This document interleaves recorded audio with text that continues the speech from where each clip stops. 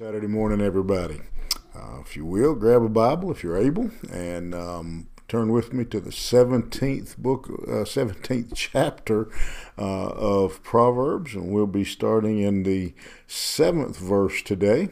And Solomon is speaking here about injustice, and very appropriate topic for our world today. Pretty much anywhere you look is wickedness and injustice and corruption. And as believers, we are challenged and encouraged to always stand against immorality, injustice in our society. So, beginning in verse 7, he says, "Excellent speech becometh not a fool, much less do lying lips a prince." He says what he's saying is that a leader who lies is as bad or worse than a foolish man. And again, there's two things mentioned here, and both of them are sometimes extremely troublesome, and that is a foolish man who is a good speaker. Unfortunately, we've seen that some in politics. You have a man or woman in politics who can give a really smooth speech. As we say, they could sell snow to an Eskimo, but they're dumb as a box of rocks. They're crooked as a black snake. And so here he's saying that, and when he calls him a fool here, he's talking about somebody that rejects God.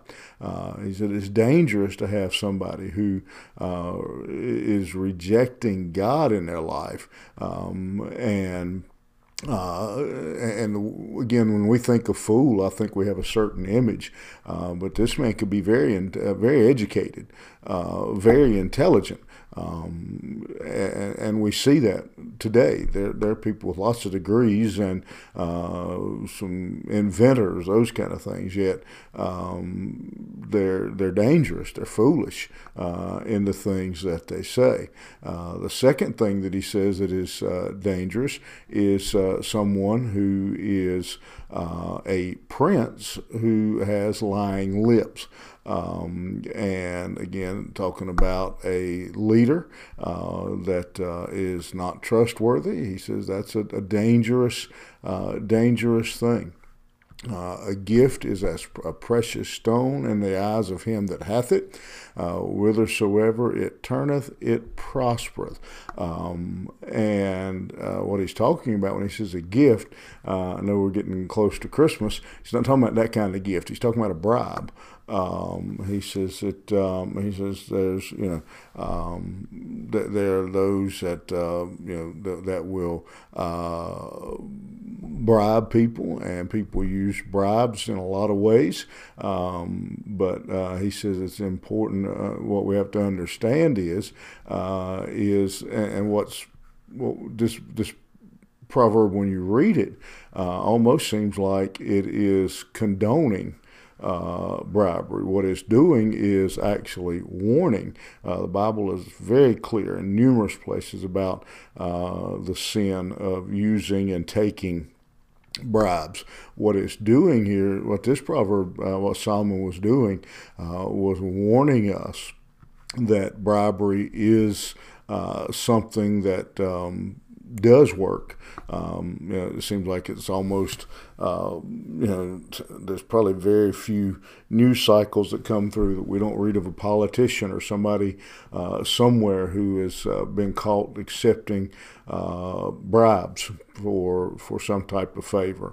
And so Solomon is warning us that that's out there, and to be careful of that. And then he that covereth a transgression seeketh love, but he that repeateth a matter separateth friends.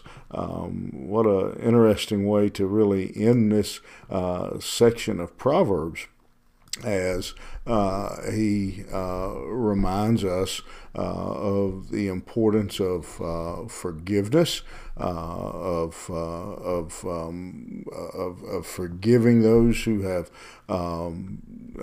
sinned against us, being willing to forgive. And there's a lot of question what that last section of the he that repeateth.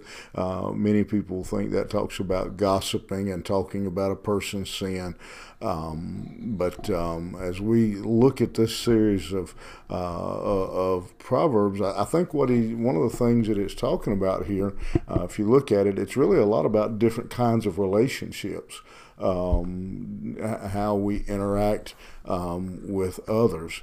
And I hate to put words in Solomon's mouth, but as I read it and I take something away from it, what it's saying to me is whether you're the prince or a fool or wherever you are, that you guard your relationships, that you live, you forgive, that you don't spread rumors, you don't tell lies, whether again, no matter where you find yourself. And I may be, somebody else may read this and get a totally different feeling, and that's cool.